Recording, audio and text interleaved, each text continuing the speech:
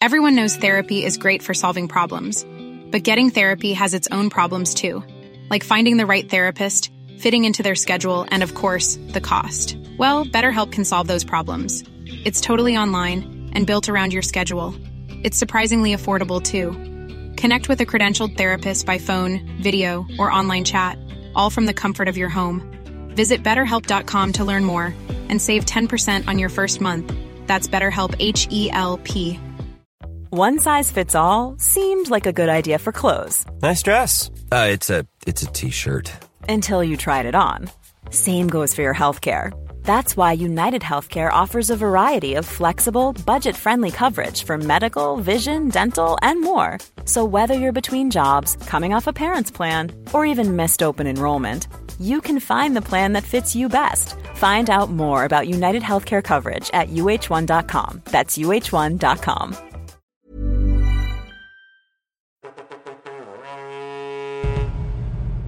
When Diplomacy Fails presents.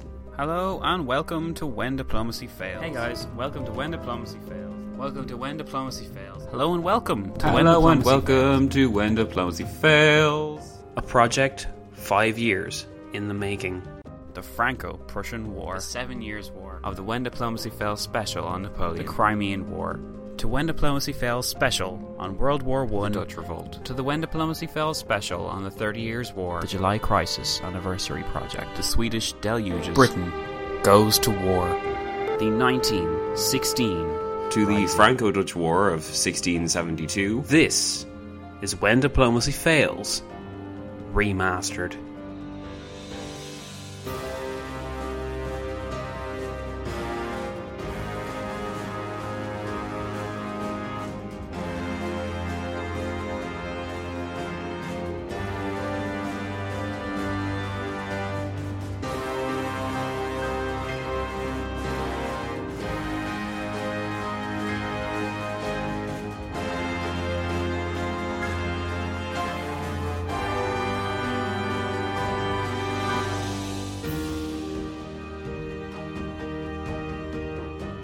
This is the first part of When Diplomacy Fails' remastered look at the Russo-Japanese War, which originally aired on the 1st of June 2012.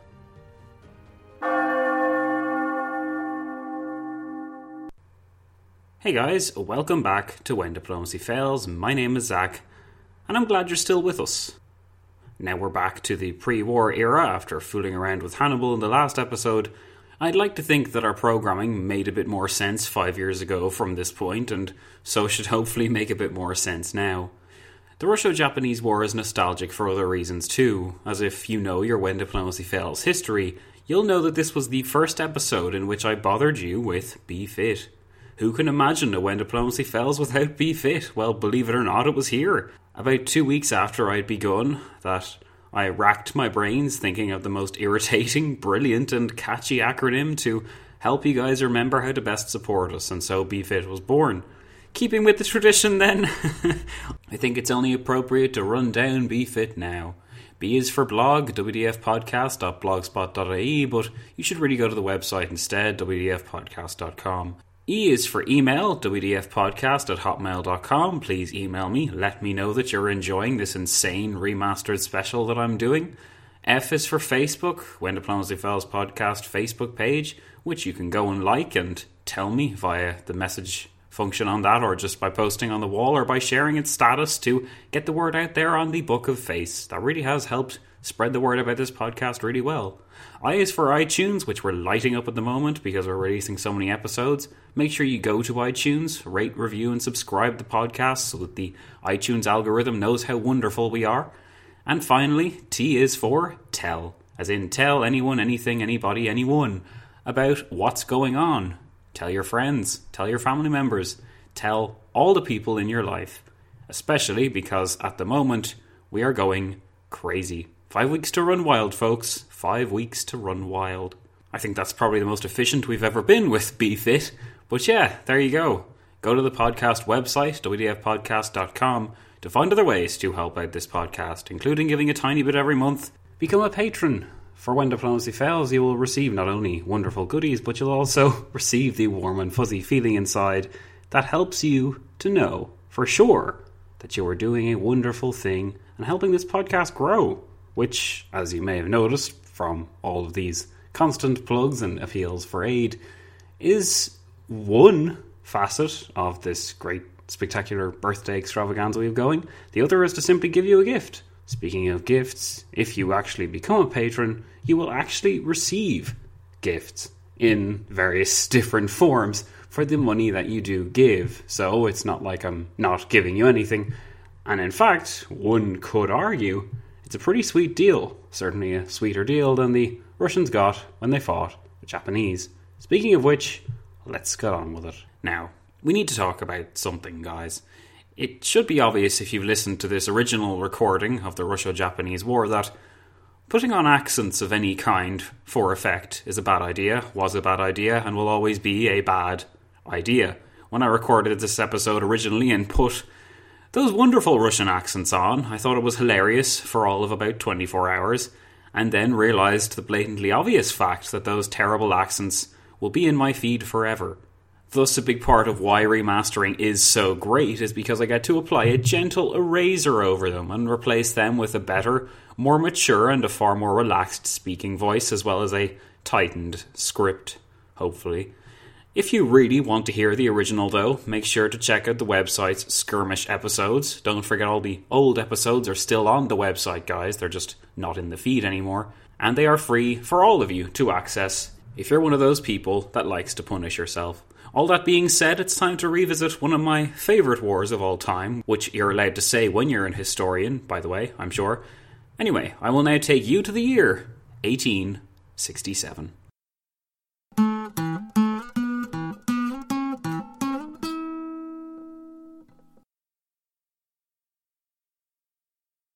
I have known war, as few men now living know it. Its very destructiveness on both friend and foe has rendered it useless as a means of settling international disputes. Douglas MacArthur. On the 19th of November, 1867, Tokugawa Yoshinobu, the 15th Tokugawa shogun, resigned from his position as head of the Tokugawan shogunate. The shogunate was basically a feudal form of government, and a shogun was just a fancy name for a dictator in Japan. These dictators were more of a hereditary dynasty, though, in that power had been handed through their sons since 1603. It was in 1603 that the Tokugawan shogunate was established by the first Tokugawa, his name being Tokugawa Ieyasu. We would compare Tokugawa's moves to that of a general setting up a new monarchy, the kind of event which happened so frequently during the chaotic times of the Roman Empire. See, I can link episode 2 with things. However, unlike the small many dynasties of the Roman Empire, sorry episode 2, the Tokugawan shogunate did not last merely a few years, it lasted 265 years. During this time, the Tokugawan shogunate implemented various policies, including the most interesting one of all, Sakoku. Sakoku was basically a period of extreme isolationism in Japan. In Japanese, the word means locking the country. But why did the shogunate pursue this policy? Well, to understand the shogunate's moves, we need to remember what the situation in the world was in 1639, the year in which Sakoku was formally established. In the 1630s, Japan watched European powers expanding, and would have felt certain that, unless something was done to halt the European powers soon, Japan would be the next New World, open to European exploitation. It would of course be wrong to present the West as imperializing at this early stage, since the East remained a land of mystery and the Chinese in particular was seen as an especially awesome and great trading power to have. As the Europeans fought amongst themselves, they hadn't yet begun to divvy Asia into different blocks. Britain merely had a small trading presence in India, as did many other European powers, though the Mughal Empire was still supreme there, and the New World in North America still boasted only a few permanent settlements along its east coast. Despite the early divided attentions of Europe, though, the Tokugawan shogunate was only in its infancy at this stage, so it reacted to the encroachment and increasing presence of European trading and exploration vessels, not to mention Christian missionaries, by issuing a massive change in Japanese policy. This was Sakoku. In 1639, Tokugawa Iemitsu enacted a number of edicts which prevented foreign trade and forbid Christianity. No Japanese citizens were allowed to leave the country, and any foreigner who entered Japan would face the death penalty. Japan effectively closed itself off from the world, trading only with the Dutch, of course, on the conclusion that they did not attempt to convert the Japanese population, as well as China, Korea, and some other Japanese territories. It was a policy which would influence Japan's development for the next 200 years.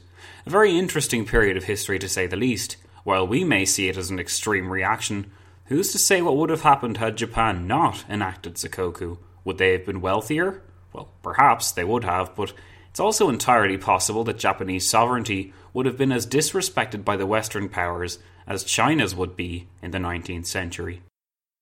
Whatever the inspiration for the move and the results that came out of it, Japan's period of isolation ended as abruptly as it had begun. In 1854, an American known as Commodore Perry negotiated a trade deal with Japan after much previous diplomacy. The Tokugawa at this time was Aiyoshi. As Tokugawa, he was himself tiring of Sakoku and had begun to recognize the importance of trade with the emerging power of America. Conservatives within the shogunate appealed this decision, but Aiyoshi was determined to reopen Japan. Perhaps it was the desire to trade that influenced Aiyoshi to wind down the policy of Sakoku. However, another factor was almost certainly Aioshi's acceptance of the fact that Japan needed to modernize. You see, during the course of these negotiations between America and Japan, there was a palpable level of gunboat diplomacy present. Aiyoshi would have noted with dismay just how technologically advanced the Americans' steel warships and ironclad steamers were, not to mention the fact that these same hulking modern vessels had their guns pointed menacingly towards the Japanese towns. Aiyoshi knew that Japan was in danger of being left behind, perhaps exploited if they didn't move with the times. The Convention of Kanagawa, as the treaties between Japan and America came to be known, was the first step towards ending the policy of Sakoku. Tokugawa Aiyoshi could not have known it at the time, but it was also the first step towards the ending of the shogunate. From this act, Japan went on to sign what became known as the Ansai, or five-power treaties with the powers of America, Russia, France, Britain and the Netherlands. There was some anxiety in Japan as to just precisely what the angle of the Western powers was. Did they want to exploit Japan's resources or make disadvantageous trade deals? This was the era of the scramble for China, don't forget, and the recent disasters in China would develop into a straight-up land grab on the Chinese mainland by all the major European powers, culminating in the Boxer Rebellion of 1900, after which the situation got even worse for the Chinese.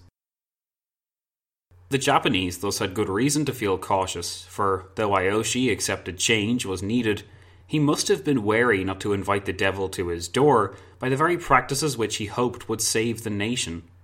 The idea that the Japanese didn't want to become another China is a theme which continues for the second half of the 19th century, until Japan definitively distinguishes itself from its Asian neighbour and makes its own destiny.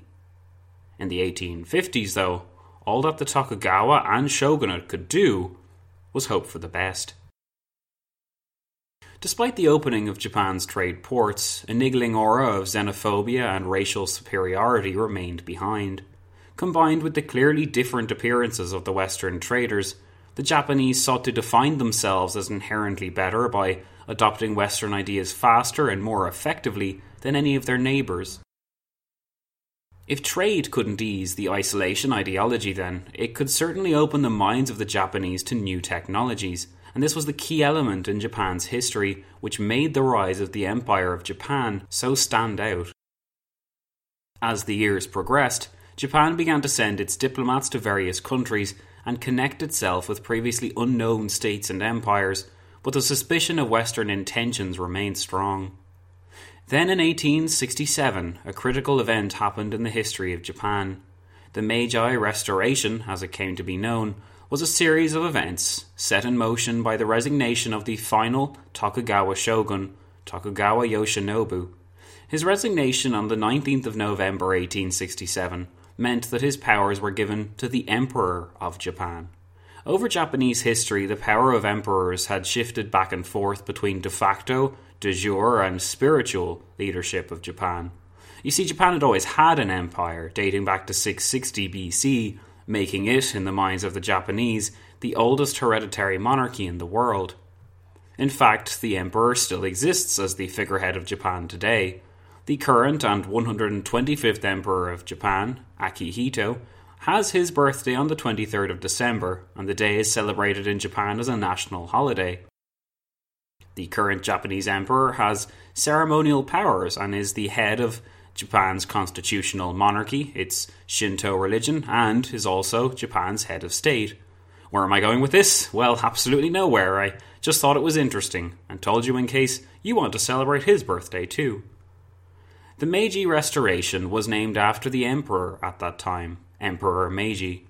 The Boshin War followed the resignation of Tokugawa Yoshinobu, as forces loyal to him fought forces loyal to the emperor.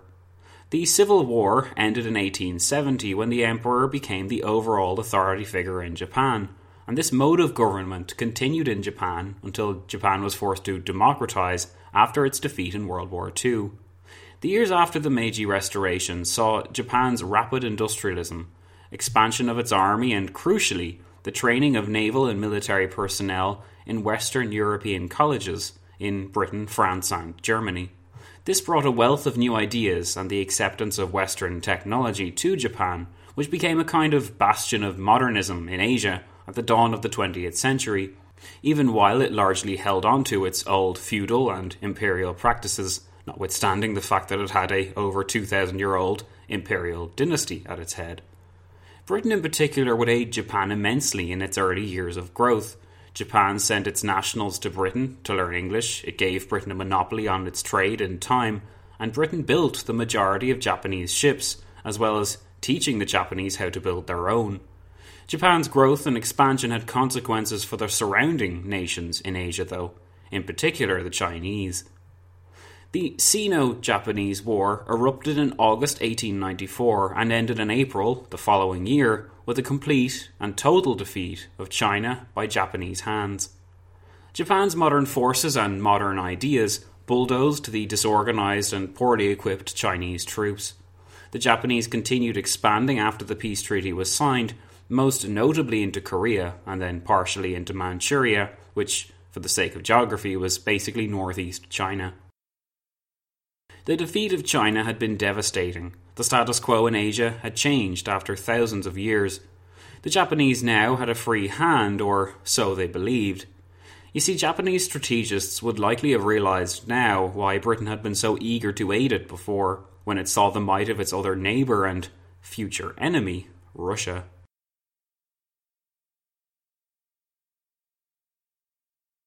By the end of the 19th century, no other empire on earth concerned or occupied British attentions as much as Russia did.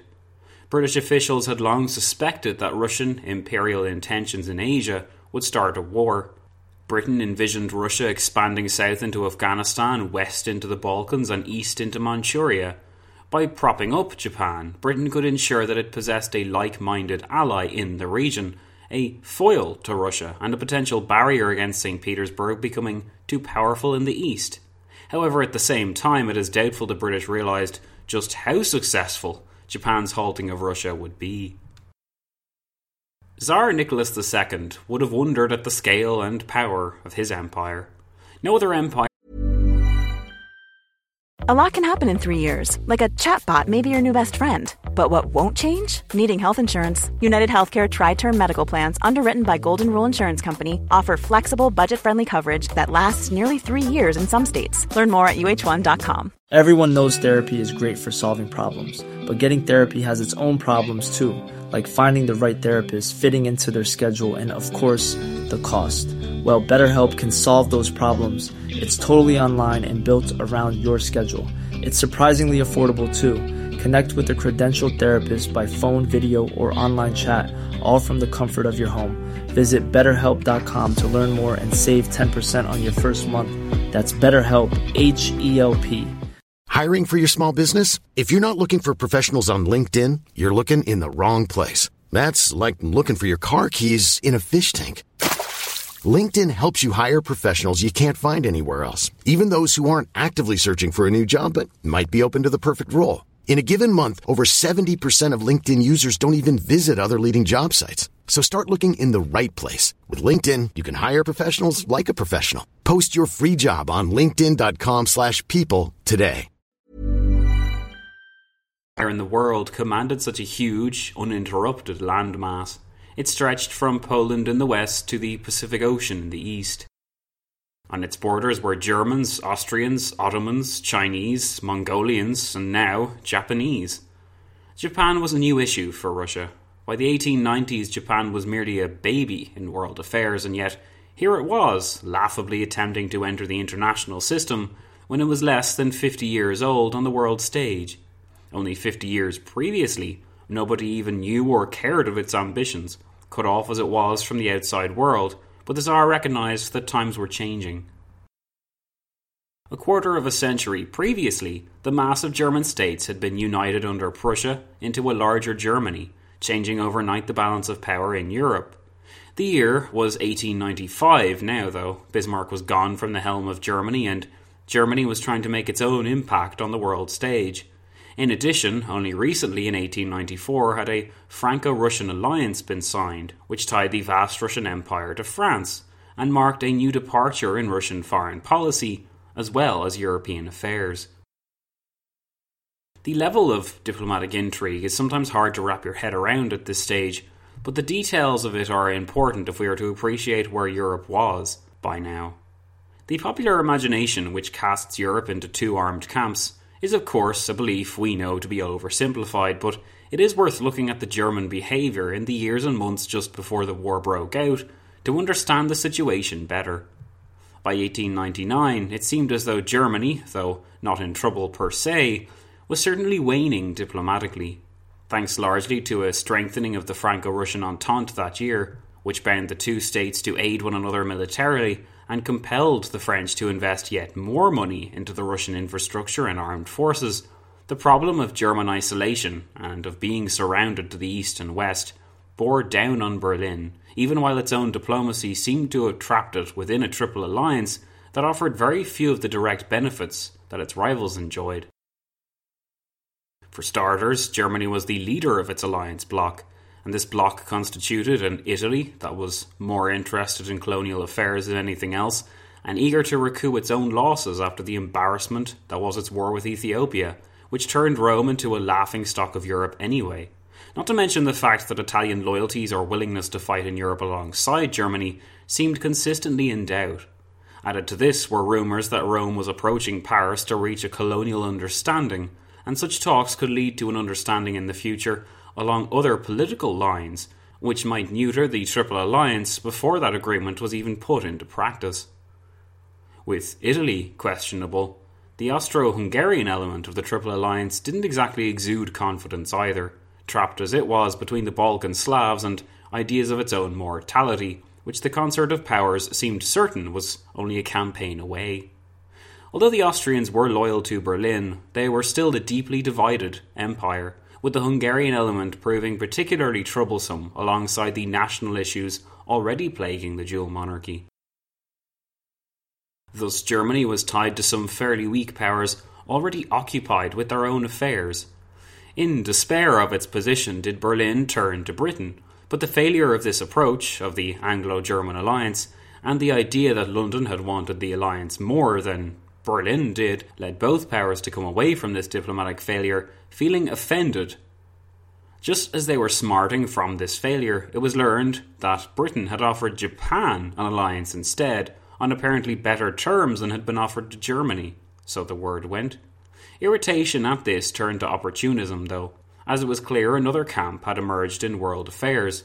The aim in Berlin now became to play off the Franco-Russian and Anglo-Japanese groupings against one another wherever possible, which seemed increasingly possible as a war between Russia and Japan in Asia looked increasingly likely. Being outside the general conflagration but standing to benefit from it, German diplomacy by 1903 found itself in a somewhat Bismarckian position, and almost by accident. Soon German officials were being summoned by their Russian counterparts who wanted to know what the German position would be in the event of a war that began with Japan but widened across the world. What price Germany would exact for such support was not yet clear. Bernhard von Bülow, the German Chancellor at this time, himself noted that "We shall have to deal with this matter with the greatest care and delicacy. His Majesty, Kaiser Wilhelm II, hinted to Tsar Nicholas in Reval and Danzig that in the event of an attack on Russia in the Orient, he would cover the Russian rear." On the other hand, as Bülow wrote to Friedrich von Holstein, the German Foreign Secretary, in January 1904, "From the point of view of our internal policies and to counteract the general dissatisfaction in Germany, it would of course be a good thing if, somewhere far away, the nations came to blows." Germany evidently had to pause and think of the European complications which may result from any Russo-Japanese war. Would France move to support Russia even if Germany loomed as a troubling neutral? Or would it make sense for Germany to attack France by itself while Russia was distracted? Added to this were Scandinavian complications which have been mostly underrated in history. You see, the question of Danish and Swedish neutrality was surprisingly important, thanks to Danish control of the waterways in the Baltic Sea, particularly along the Sound, which meant that if these passages became clogged by sunk ships or intense naval police forces or what have you, any possible German naval manoeuvres would be prevented from making their presence felt against any of the belligerents at sea, held up as they would be in the Baltic Sea themselves. As if testifying to the idea that the German system of government was in a torrid state of affairs at this point, there happened to be 3 different German naval offices, all of which held competing ideas and all of which reported directly to the Kaiser. One advocated a preemptive war on Denmark to prevent Copenhagen from blocking the Sound or providing pilots to would-be enemy ships. Another advocated neutrality, and another still advocated moving the navy now to some colonial port and relying on the Scandinavians in a firm alliance, which would have to be, of course, developed. It was a crazy state of affairs, really, uniquely German, in the words of the historian Jonathan Steinberg. On top of this, when the war broke out, the German declaration of neutrality in that war wasn't made public, even though it had been crafted by the government, and this additional level of governmental chaos confused German diplomats as much as it confused the world. It also led Germany to become involved in some sticky deals, such as the one to supply the Russians with coal, as though they were an ally of the Russians, while the German embassy in Tokyo was said to have offered favourable mediation terms to the Japanese, facts which enabled Berlin to alienate both parties in the war. So German inadequacy in diplomacy was a problem at this stage, and both before and during the war it meant that Berlin could appear offensive and belligerent, even while German officials were simply a badly coordinated bunch and hadn't been given sufficient orders to know how to proceed. German faux pas notwithstanding, though, European powers were fixed not just on affairs at home, particularly for those powers looking to expand abroad, and specifically in Asia. The Russo-Japanese War complicated matters. China had long since been a great opportunity for Russia in particular. Russia could move with impunity there, unlike in Europe, where nationalistic, multi-ethnic empires watched its moves with a barely veiled hostility. For Russian expansionists, things seemed less complicated in the Far East. Sphere of influence stretched hundreds of thousands of miles, and claims could be easily won or defended with a few men or a shake of the big stick. It used to be easy, that is, because now another nation was claiming parts of China for its own, Japan. The Russian Trans-Siberian Railway had vastly increased the territory under Russian control and massively increased Russia's ability to project its power, but it was not finished yet. Russian plans to expand into Manchuria were thus complicated by Japan, but Russia had additional goals. Its only port on the Pacific Ocean was Vladivostok. Vladivostok was a difficult issue, though, because of its tendency to be iced over for half of the year. For Russia to expand efficiently in the Far East, it needed what was called a warm water port, in other words, a port that wouldn't be frozen for half of the year. The Tsar and his advisors believed they'd found it at Port Arthur. Port Arthur was the reinforced naval base located on the Liaodong Peninsula. The Liaodong Peninsula is the name given to the small amount of land jutting out from the west side of what is now North Korea. At that time, Japan exerted its imperium over all of Korea, including the Liaodong Peninsula, where Port Arthur was located. Japan had gained this area since its victory in the war against China that year. Late in 1895, Russia stepped up its diplomatic game and began mounting pressure against Japan to relinquish its claim to the Liaodong Peninsula and Port Arthur in the process. To achieve this, it pulled Germany and France into the dispute. Japan protested it was merely exercising its authority over land that it rightfully owned per the treaty signed with China, but Russia pressed the issue. Bitterly then, Japan relinquished its claim to the Liaodong Peninsula in early 1896. Russia agreed to pay Japan compensation and even feigned a great deal of gratitude, but the Japanese were furious and they burned with resentment towards Russia. A historian of the period, Dr. Stuart Lyon, explains how in 1899 the Japanese Prime Minister of the day, Yamagata, had actually contemplated abandoning all interest in Korea if this was necessary to avoid war with Russia, and only in late December 1903 had he been forced to concede that war could no longer be avoided. Such a stance towards the seemingly impossible juggernaut that was Russia was a sign of things to come. Japan saw additional Russian expansion plans as a threat to its sovereignty. In 1898, Russia was claiming parts of northern Korea as its own, in addition to the Liaodong Peninsula. Of course, Russia was particularly interested in the industrial bases previously established and developed by the Japanese. The Trans-Siberian Railway threatened to increase Russian power in the region, and this was something that the Japanese simply couldn't allow. Japan was developing various strategies to combat Russian expansion, but the primary moves were made in diplomacy. Suggestions were proposed in the Japanese government that Japan should present itself to other Western powers concerned at Russian expansion, of which there were a good few.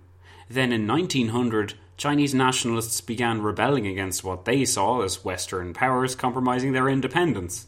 Fair enough, because that's exactly what was happening. They started evicting foreign nationals and slaughtering Christians by the thousands. So the Eight-Power Alliance was established, involving Britain, France, Austria, Germany, Russia, America, Italy, and, perhaps most notably of all, Japan. Representatives of these in the form of military contingents were then sent to fight the Chinese. The Boxer Rebellion had begun. It was, in effect, the result of many years of European manipulation of Chinese affairs, which dated back to the 1830s. Japanese authorities treated ventures in China as an opportunity to distinguish Japan from its Asian neighbours on the world stage.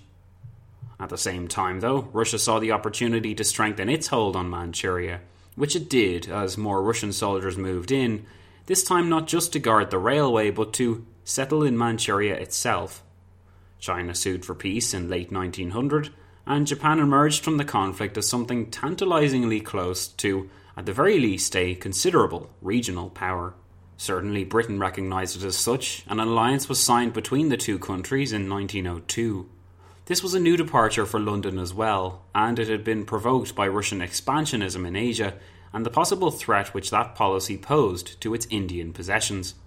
Somewhat isolated from European powers due to its previous splendid isolation policy, which were themselves coming to an end, the British government, led by Lord Salisbury, elected to search for a like-minded ally in the region, where Russian behaviour had been most troubling.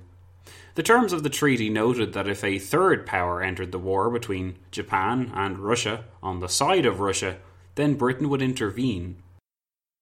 It seemed as though both Britain and Japan were expecting a war with Russia in the near future, and a considerable lobby group in St. Petersburg believed that such a war for Asian expansion was just the shot in the arm that the Russian bear needed. In my head, I often compare this war to the Franco-Prussian War for a number of reasons. You see, you have a young power in Japan, as you had in Germany. You have a complete changing of the status quo once the war is over. And in the leaders of Russia and France, you have leaders who are unpopular and looking for a way to bolster that support. Both Napoleon III in 1870 and Tsar Nicholas II in 1904 believed that war would achieve this. A short, sharp war would unify the population behind the Tsar. But France and Russia were not the same. Russia was far too large. Its size defeated the purpose of the war that the Tsar was proposing to his generals. Because the French people would have supported war with Prussia, since their livelihoods seemed to be at stake, and they could see that success to the east would benefit the French people. But a Russian citizen as a whole could not see such things. Why should the European Russians, those closer to Western Europe than the East, care about a war far, far away against a power which the average citizen could not see or feel? There was no fear of Japan in Russia as there was a fear of Prussia in France in 1870. There was only a feeling of apathy directed towards a potential war and a feeling of dissatisfaction directed towards the Tsar. The Tsar was already fighting a diplomatic campaign with his own people, and the desire of his people to have a say, to end the autocracy that gave them no say in how their country was run, was a movement that the Tsar seemed powerless to stop. It remained to be seen whether the Russian people and their autocratic representatives would tolerate one another long enough for Russian predominance to show itself across the world, or whether the testy relationship would contribute to what was already looking like an immensely troubling international situation. For many years, Russian Tsars had appealed to their people during wartime, and these appeals often proved effective enough to get the empire through dark times. What you had at the dawn of the 20th century was a Russian empire propped up in its debts by French money and propped up militarily by the impression and image of Russian armies pouring over the borders of its enemies. The Russian strength and the grit of the Russian conscript was believed to be so overbearing and insurmountable that Britain had spent millions of pounds on staffing its colonies in India and its interests elsewhere in Asia with expensive, well-trained and battle-hardened soldiers. These soldiers were ready to defend British possessions once the Russians came knocking. Despite the preparations made and the decades spent eyeing one another up nervously, since the Crimean War in the 1850s, the vast majority of British military planners confessed their belief to the government that more was needed. More materials, more men, more money was needed to be invested. London had exhausted itself trying to defend as effectively as possible what it owned. Like the Romans defending the Rhine, they imagined the Russians bearing down on them in overwhelming numbers and with terrifying speed like so many barbarians. At least when the Romans defended the Rhine, though, they appreciated how divided their enemy was on the other side of the river. There was no concept in Britain which allowed for the Russian effort failing on the world stage, you see. Russia had been overestimated for so long, it had become a key part of Britain's foreign and defence policy. But soon, very soon, the scales would fall from London's eyes. Next time, we'll see where all of these tensions inevitably led.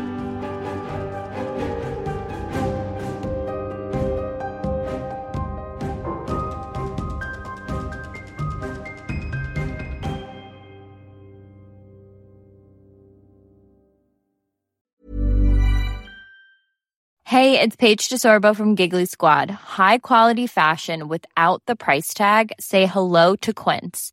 I'm snagging high-end essentials like cozy cashmere sweaters, sleek leather jackets, fine jewelry, and so much more. With Quince being 50 to 80% less than similar brands. And they partner with factories that prioritize safe, ethical, and responsible manufacturing. I love that. Luxury quality within reach. Go to quince.com/style to get free shipping and 365-day returns on your next order. Quince.com/style. Mom deserves the best, and there's no better place to shop for Mother's Day than Whole Foods Market. They're your destination for unbeatable savings, from premium gifts to show-stopping flowers and irresistible desserts. Start by saving 33% with Prime on all body care and candles. Then get a 15-stem bunch of tulips for just $9.99 each with Prime. Round out Mom's menu with festive rosé, irresistible berry chantilly cake, and more special treats. Come celebrate Mother's Day at Whole Foods Market.